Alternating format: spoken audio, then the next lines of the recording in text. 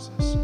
Lord, help us in these next moments together to just savor you and find joy there. Lord, to that end, I pray that I would not say anything out of step with your will or your word, but I would simply hide behind the cross. It's in Jesus' name we'll pray. Amen. Well, Erich Honecker was the oppressive leader of the communist East German regime in the 1970s and 80s.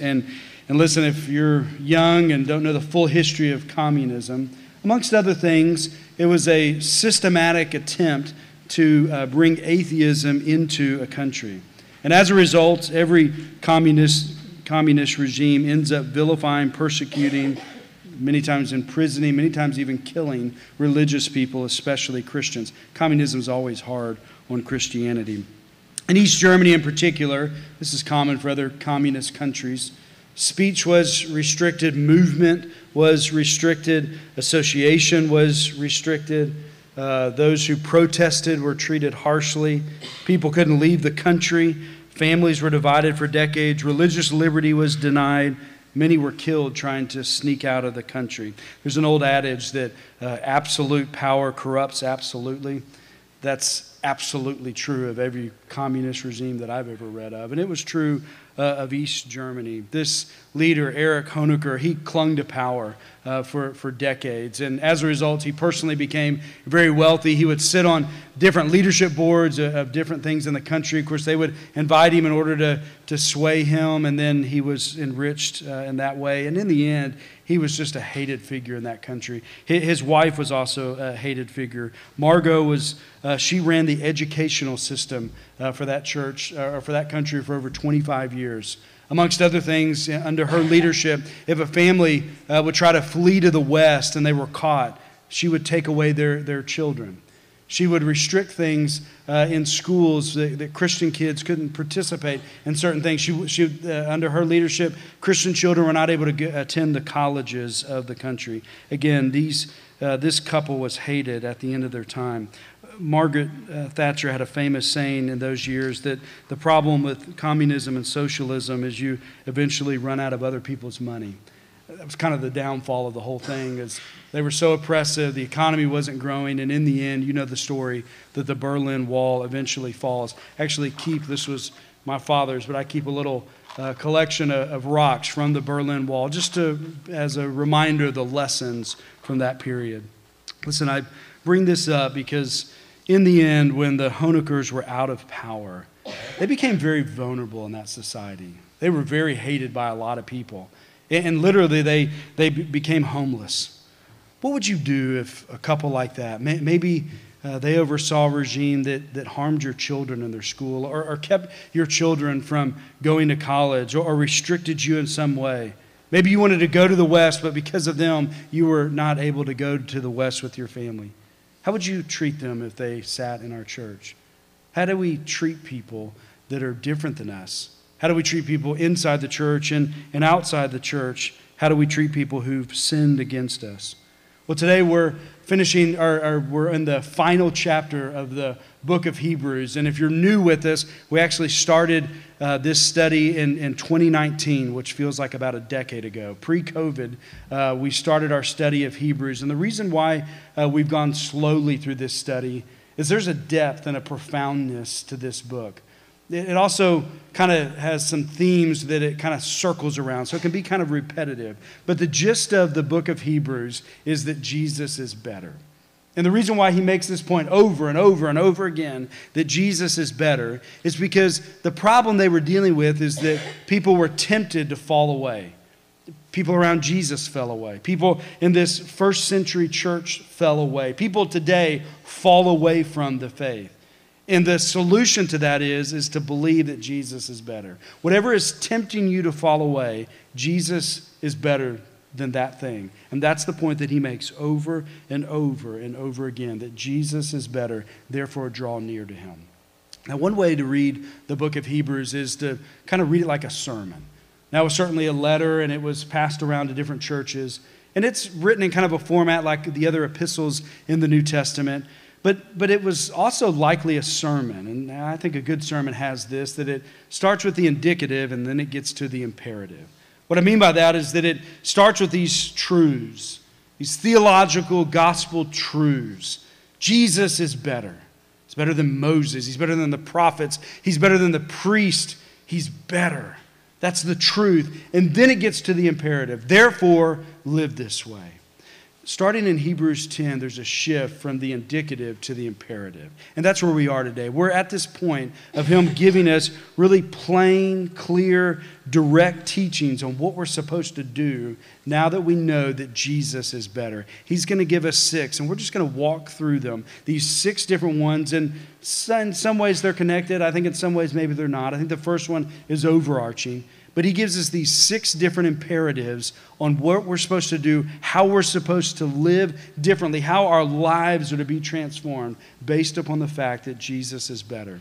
The first one is, because Jesus is better, love. Look at Hebrews 13:1. Let brotherly love continue. Now, going back to Jesus is better.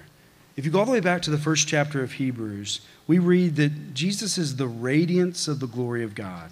He's the exact imprint of his nature. He upholds the universe by the word of his power.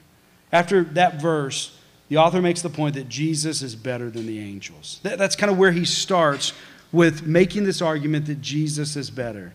And now here at the end, based upon all those truths, he's saying, because Jesus is better, let brotherly love continue. Again, I think this is kind of an overarching command out of all the 5 that follow, is that we're to love one another. Now, specifically, he says brotherly love. There's kind of a family love that he's talking about here. And he's saying, let it continue. So it was happening in their midst, and he was saying, let it continue. Now, this is a reminder to say, when you're converted individually. Like, because dad was a deacon, or mom taught Sunday school, or your uncle was a pastor, maybe you were baptized as a kid. That doesn't mean you've got a golden ticket into heaven. Your conversion is individual. You're converted as an individual, and you're called to repent and believe as an individual. However, when you're converted to a family. This idea that you can be a faithful Christian and not really be part of a church, that's a very unbiblical idea. You see, you're called to love one another. Unless you know people and are walking with people, you can't do that. Your life is to be marked by brotherly love. That's why he calls us here to continue in brotherly love, that you're part of a family now. But never forget that love is based upon the love that God has for you. 1 John 4:19 says, we love because he first loved us. So God loved you, died on the cross for you, paid for your sins, converted you, and now he calls you to love other people. Jesus is the model for this type of love, right? Like, if you think about it, how did Jesus love us? These categories are helpful for me, but Jesus loved with his head, with his heart, and with his hands. Like, he loved us convictionally. He loved us categorically. His love for us is based upon all these covenant promises that God makes for us. He loves us with that type of covenant commitment to us. He has a steadfast love for us. So in a sense, he loves us with his head categorically. But also when you read about Jesus in the New Testament, he loves us emotionally, right? With his heart. When his friend dies, what's the shortest verse in the Bible? Jesus wept. Jesus loves you emotionally. He's moved passionately, emotionally, even for you. He loves you that way. But also, he loves ultimately with his hands. So he moves from the theology textbook to the worship song sheet, and then ultimately to the scars on his hands on the cross. That's the way he loves you, and that's the way we're to love other people. Is there evidence that you have convictional love for the people in this room? Is there evidence that you have heartfelt feelings and love for the people in your life? Is there evidence that you've actually loved people with your hands, doing things for them, serving for them? I've heard it said that biblical love is kind of like exercise. It can't be theoretical. Are you with me? The second one, because Jesus is better, be hospitable. Verse 2 says, do not neglect to show hospitality to strangers, for thereby some have entertained angels unawares. Going back to this case for Jesus being better, Hebrews 2:14 says that through his death, Jesus destroyed the power of death. Isn't that amazing? Jesus was our propitiation.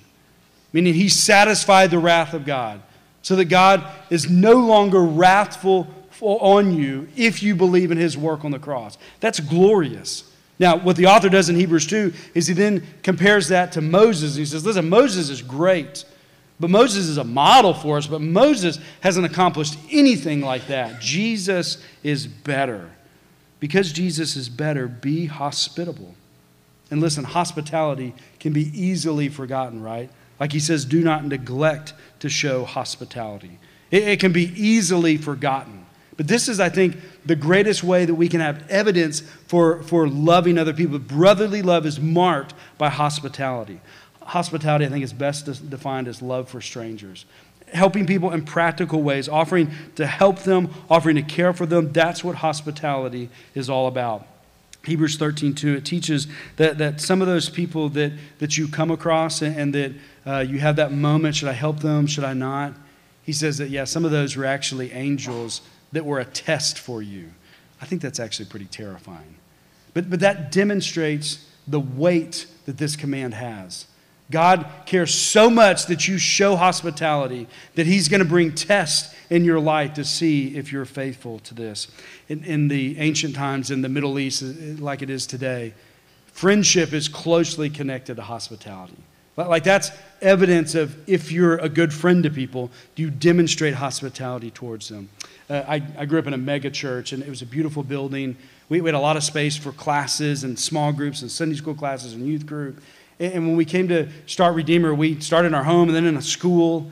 And it took a lot of people just showing hospitality, opening up their homes and sharing food with one another and all those things to make this church happen. This church has a great history of hospitality. Some of you have wonderful gifts of hospitality. And this is essential to faithfully following the Lord, is being hospitable, taking people to lunch, loving on people in practical ways when they're hurting. Hospitality is one of the most underrated spiritual gifts, and it's a means of brotherly love. As a result, we're reminded not to neglect it. Okay, the third one. Because Jesus is better, remember the imprisoned and the mistreated. Verse 3 says, remember those who are in prison, as though in prison with them, and those who are mistreated, since you also are in the body. So because Jesus is better, we're to continue in our brotherly love. Because Jesus is better, we're not to neglect being hospitable. And now, because Jesus is better, we're not to forget those imprisoned and those who are mistreated. And I think what he does here is make a close connection between the two. You see, we need to remember them because they're easily forgotten. There's so many people around us. There's so many people in our society that are easily forgotten, beginning with those who are in prison. You see, when somebody's not right in front of us, we just forget about them, right? Those who are on the edges of society, who are marginalized in some way, it's easy to forget them. And this verse reminds us to remember them. Listen, Christians have a long history of caring for those who are in prison.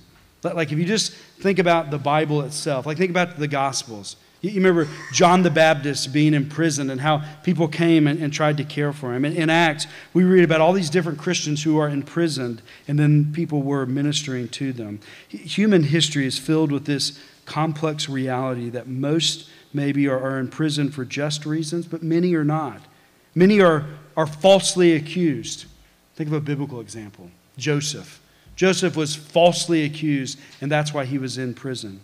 Many are there maybe because they broke some sort of strict interpretation of the law, but then they're experiencing this unfair punishment. Like think Paul. Like should Paul really have been in prison and killed at the end of his life? Maybe there was some sort of strict interpretation of a law that he broke, but that was total unfair treatment of him, right? Listen, I think on balance, we have a very just justice system on balance. There's always injustices in our system. And it's not just an American problem. It's a human problem. That many have always been mistreated and have been falsely imprisoned. Many in our own day, they can't afford adequate defense, and thus they plea out on a deal even though they're innocent, and they end up serving prison time that they shouldn't be serving. We have a long history of African Americans and different minorities in our country who have been mistreated by our justice system. We have a history of seeing this connection between those who are in prison and those who are mistreated. However, the church is called to remember them. What does it look like to remember those who are in prison? Years ago, I was on a mission trip with a group of pastors to Russia. And kind of our purpose of the trip is that we were training other pastors. And so we were essentially providing like a free seminary education to these pastors who couldn't afford it. So we went to this one large city, and they would come from all these smaller communities, and we would teach for a week. And one of the really fascinating things was as we got to know them, most of the men in that room had been converted while they were in prison. In fact, one of the guys that I got closest with and just loved him, loved his story. He was the best church planter in that city. God was using him in amazing ways. He would limp into our study every week. Here's the story that he told. He said that he had been imprisoned, and he was a thief and was rightly imprisoned. He was a really good leader, though. And so he literally this dude organized the entire jail on a big, massive riot so that he could sneak out of jail. Pretty impressive. As he's climbing over the wall, he's shot in the back of his leg. Now, if you think Russian prison, this is a rough place, okay? So, shot in the back of the leg, falls back into prison, and they just kind of throw him into the infirmary and just let him die. They assume he's going to die. He thinks he's going to die, and they just leave him in there and don't provide good care for him. The people who did provide good care for him, week in and week out, this little group of lay people from the local Russian Baptist church, every week they would go into this prison, pray for prisoners, care for them, bring them food, bring them messages from their families. For this man, they would go into the infirmary, they would change his bandages, they would love him, they would provide him food, they would encourage him, they would pray for him, they would share the gospel with him. And there laying what he thought was on his deathbed, he was converted to Christ. Now, as he got better and they eventually let him out, he became one of the best church planters in Russia. Listen, that's what I think it looks like to care for the marginalized, care for the mistreated, to remember those who are in prison and the downtrodden. Brothers and sisters, we're called to remember the marginalized, remember the imprisoned, remember the mistreated. Okay, number 4. Because Jesus is better, honor marriage. Let me read verse 4. Let marriage be held in honor among you, and let the marriage bed be undefiled. For God will judge the sexually immoral and adulterous. Going back to Jesus is better. In Hebrews 6:19 and 20 we read, we have this as a sure and steadfast anchor of the soul, a hope that enters into the inner place, behind the curtain where Jesus has gone as a forerunner on our behalf. That's his case for Jesus being a better priest. He's a better priest than any of the other priests. His ways are better than any other ways that the world has to offer. And as a result, Jesus calls us to honor marriage. Christians are to honor marriage. Christians have always been called to honor marriage. This is one of those foundational Christian ethics that Christians in every society, throughout the history of the church in every country, have had to honor. Christians have always been called to honor marriage. And listen, if you know the history of the church and in different countries, this has looked differently in different places at different times. Traditionally, this has been that there have been systems in different countries and at different times where women have been oppressed in some way as a result of rules and structures in that society. And as Christians have come in and as the gospel has flourished, it has helped those who have been oppressed. So Christians have gone in and ended polygamy, which is typically something that was oppressive to women. Christian missionaries have gone in and ended things like female circumcision and human trafficking and prostitution. We have this long history of trying to honor marriage and then bringing flourishing to that society. I know it's a mixed history. Christians are like all of us in this room. We're failed and flawed. But there's a strong history of Christians honoring marriage and making things better in a society. However, those good works are connected with a deep biblical teaching. You can't separate out the teaching from the good works. You can't say, well, we should end this. We should end human trafficking. Why? I don't know. Maybe it's bad. Christianity always has this deep grounding, this deep teaching on why we honor marriage. You can't have the work without the teaching. And hear me, the reason why I camp out on that is that Christians in every age have been unpopular because of those teachings. No matter where you go in the history of the church, you go to Africa, you go to India, you go to Europe, you go to America, anywhere, when Christians try to honor marriage according to what the Bible teaches, they're always unpopular for it. And that's what marks our day. And listen, this honoring marriage, I think it begins with our own marriages. If you want to honor marriage, it's easy to tweet, but are you honoring your own marriage? And what he says here, the word that he uses here, is particularly keeping the marriage bed undefiled. This is the charge for Christians, is to keep the marriage bed undefiled. This is a charge for Christians to not only not commit the sin of adultery, but also to battle against lust. It means that we are to keep the marriage bed about loving your spouse and growing a family. That means we have to capture our thoughts, fight the fight of faith in order to keep the marriage bed undefiled.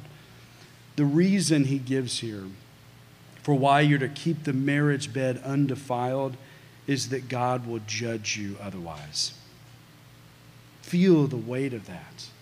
What he's saying here is that, friends, if you're toying with lust, you're going to answer for it. Friend, if you're diminishing the biblical ethic on marriage or on sexuality, maybe to desire your own fleshly desires, there's a wrathful lion waiting someday. There's a warning to this passage. There's a weight to this and a warning. But listen, honoring marriage, I think this is the great test of faith in our age. Christians have always been unpopular for this. No one likes to be told what they can't do. Listen, we're in a day where this is the great test of your faith. Are you going to honor marriage? But are you going to do it beginning with your own marriage? Are you going to honor marriage in your own marriage? You see, if we don't have good, healthy marriages, it hurts our case for the Bible's teachings on marriage. Are you with me?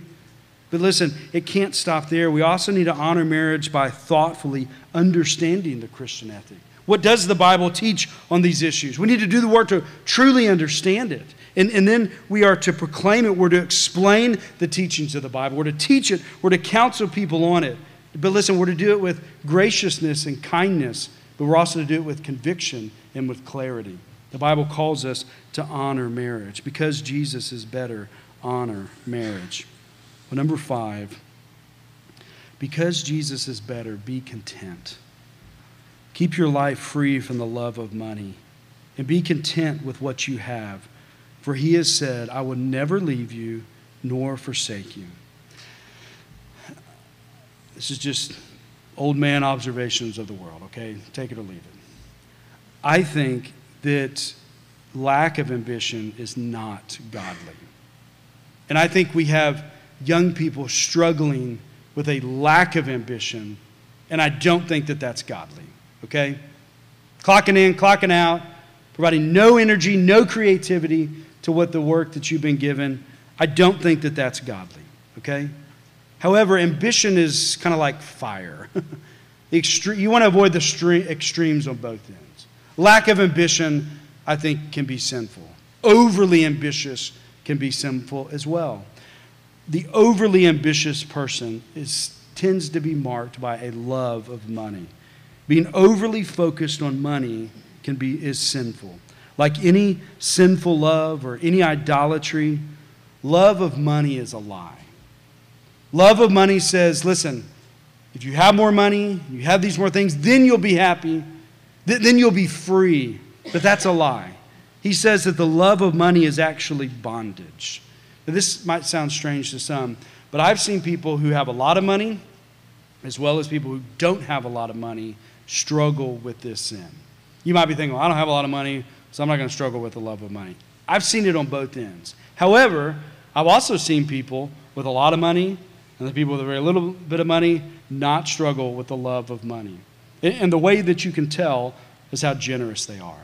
When people are generous, that's a mark that they're not struggling with the love of money. So generosity is the sign that someone is free from the love of money. But the counter here that he gives, love of money, but rather be content.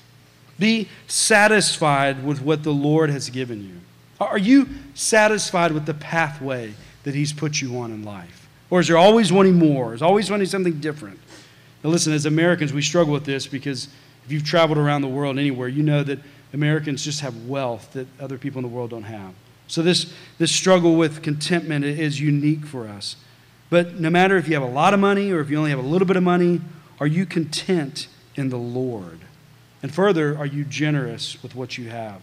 The way to battle for contentment is to remember that he will never leave you and never forsake you, is what he says here. And listen, that's been God's promise since, the Israelites are going into the promised land with Joshua. God will never leave you and never forsake you. That's his covenant promise to you as being part of his people. And that's his solution when you're struggling with the love of money. Typically, when I'm struggling with the love of money, I'm worried about the future, right? The answer to that is he would never leave you or forsake you. Every time you worry about the future and you want to cling to something too tight and not be generous, God's with you. He's going to be with you. He's going to be for you. And that's how we overcome the sinful love of money. You see, money will leave us and forsake us, but Jesus is better, and he never will. Therefore, joyously savor Jesus. Find your satisfaction there. He can satisfy you more than a billion or $1 trillion. When my daughter was a preschooler, she made up a category of $1 billion. I don't know how big that is, but that's big. Jesus is better than $1 billion. All right, finally, believe Jesus is better in order to proclaim the gospel. This is a quotation of Psalm 118:6, but he says in verse 6, so we can confidently say, the Lord is my helper. I will not fear. What can man do to me? The point he's trying to make here is he's giving us all these admonitions. Love, honor marriage, be content, care for the mistreated and the imprisoned. He gives you all these admonitions, and then he concludes with, so that you can say something. Live this way. Live faithfully according to his word, so that when you're radically transformed by it, and when you're radically different from the world, you can credibly say something. You've got something different to say. Christians are to proclaim the gospel. So with our mouths, we are to confidently preach that God is our helper. With our words, we're to tell people that because God is our helper, we're not fearful. Christians aren't to be fearful. Why? Because God is our helper. And we're to tell people why we're not fearful. Not only are we not to be fearful, but we're to tell people why. Using our voice, we're to confess that God is our helper. And we're not to cower in fear with others people because we don't ultimately care what they might do to us. That's not our concern. Do your worst because I know that glory that's on the other side of it. Amen? Christians live radically different. Faithfulness leads to confidence, doesn't it? Living this way leads to confidence, a confidence in the gospel. And when you live that way, it gives you gospel credibility to those around you. Faithfulness leads to clearly, incredibly telling the world that Jesus is better than anything in this world. Amen? When you've lived according to this and you've seen it, like when you've really seen that Jesus is better than money, like when you know that Jesus will help you in these profound, eternal, soul-satisfying ways that $1 million can never touch, doesn't that give you credibility when you say it? Like when you know that Jesus is better than popularity, better than the mob, better than the world, better than the cool kids' opinions of you, better than your bestie's opinion of you. When you know Jesus is better than that, isn't that a glorious message? Don't live in fear because Jesus is your helper, and then go tell everyone about it. Listen, we know about the glorious Jesus that is explained in this book of Hebrews. We know that he's better than anything that this world has to offer. He's better. And as a result, we have these 6 takeaways of how we're now supposed to live. We're to live according to him being better. Friend, look at your bulletin. Look at that list. As you look at that list, which command is most convicting to you today? Like out of those 6 things, which one just kind of stings right now? Like, is there evidence in your life that Jesus is better? Is there evidence in your relationships? Is there evidence in how you treat the mistreated? Is there evidence in your wallet? Is there evidence in your voice? Do you really believe the good news that Jesus is better? That's the good news of where he lands, so that we can say that he's better because he is our helper. Do you really believe he's your helper? Now listen, if you're a Christian and you've been converted, you know that categorically he's helped you by saving you. He's the one that got up on the cross. He's the propitiation for your sins. He's the one that went into the inner sanctuaries of the temple. He's the one that accomplished all these things for you. He was the lamb that was slain. He saved you. That's how he helped you. But friends, the good news gets even better, because as you look at that list, like I look at that list and I say, man, I'm off here. I'm way off here. As you look at that list, he is still your helper. He's still there with you and for you. Not only does he help you in that he saves you, he helps you in that he sanctifies you. Listen, this letter was written because Christians struggle with these 6 things. So if there's some of these that you struggle with, welcome to the club. But the good news is that you have a helper. You have one to cry out to today. I'm not loving.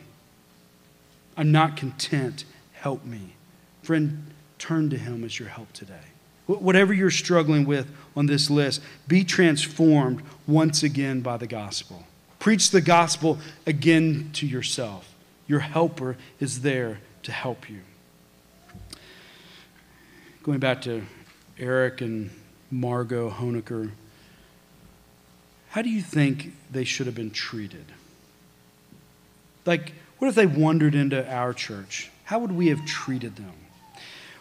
When they were ousted from power in East Germany, they were marked people, okay? And they were in this, essentially the presidential palace, and it came out that he had been hiding this, but he was struggling with cancer. So after the fall of everything, he kind of goes in for cancer treatment. When they get out of the hospital, they're literally homeless. Like they have nowhere to go, totally vulnerable. The whole country wishes they were dead. In March of 1990, 2 missionaries wrote this letter. I just want to read a portion. This is amazing to me. They wrote, last week, the former communist dictator, Erich Honecker, was released from the hospital where he had been undergoing treatment for cancer. There's probably no single person in all of East Germany that is more despised and hated than he. He's been stripped of all his offices, and even his own communist party has kicked him out. He was booted out of the villa that he was living in. The new government refused to provide him and his wife accommodation. They stood, in essence, homeless on the street. It was Christians who stepped in. Pastor Uwe Holmer, who is in charge of a Christian help center north of Berlin, was asked by church leaders if he would be willing to take them in. Pastor Holmer and his family decided that it would be wrong to give away a room in the center that would be used for needy people. Or it was also wrong for an apartment to give them an apartment that they needed for their staff. Instead, they took the former dictator and his wife into their own home. It must have been a strange scene when the old couple arrived. The former absolute ruler of the country was being sheltered by one of the Christians whom he and his wife had despised and persecuted. Pretty glorious, isn't it? You know how you live that way? It begins with believing Jesus is better. He's better than politics. Jesus is better than grudges. Jesus is better than security. Jesus is better than approval. If Jesus is better, then love, be hospitable, remember the imprisoned and mistreated, honor marriage, and be content. Live so radically different, trusting in the Lord, believing that he's truly better, that you then have credibility to preach, he is my helper. Preach, he is my helper. Don't fear anyone or anything. And when you fail, turn back to that helper. He's still there to help you as his covenant promises dictate. He loves you with his head. He loves you with his heart. He loves you with his hands. Turn to him as your helper and let Jesus love you again. Let's pray. Father God, I thank you for this reminder, and I thank you for that old pastor and his wife and his children. They had a big gaggle of kids, and those children were not able to go to college because of what that couple had done to them and done to other Christians in that country. Those children were vilified and persecuted in their schools because of what that couple had done to them. However, they still love them. They still open their home to them. May we be a people that love that way. May we believe that Jesus is better to the degree of loving and living differently. It's in Jesus' name we'll pray. Amen.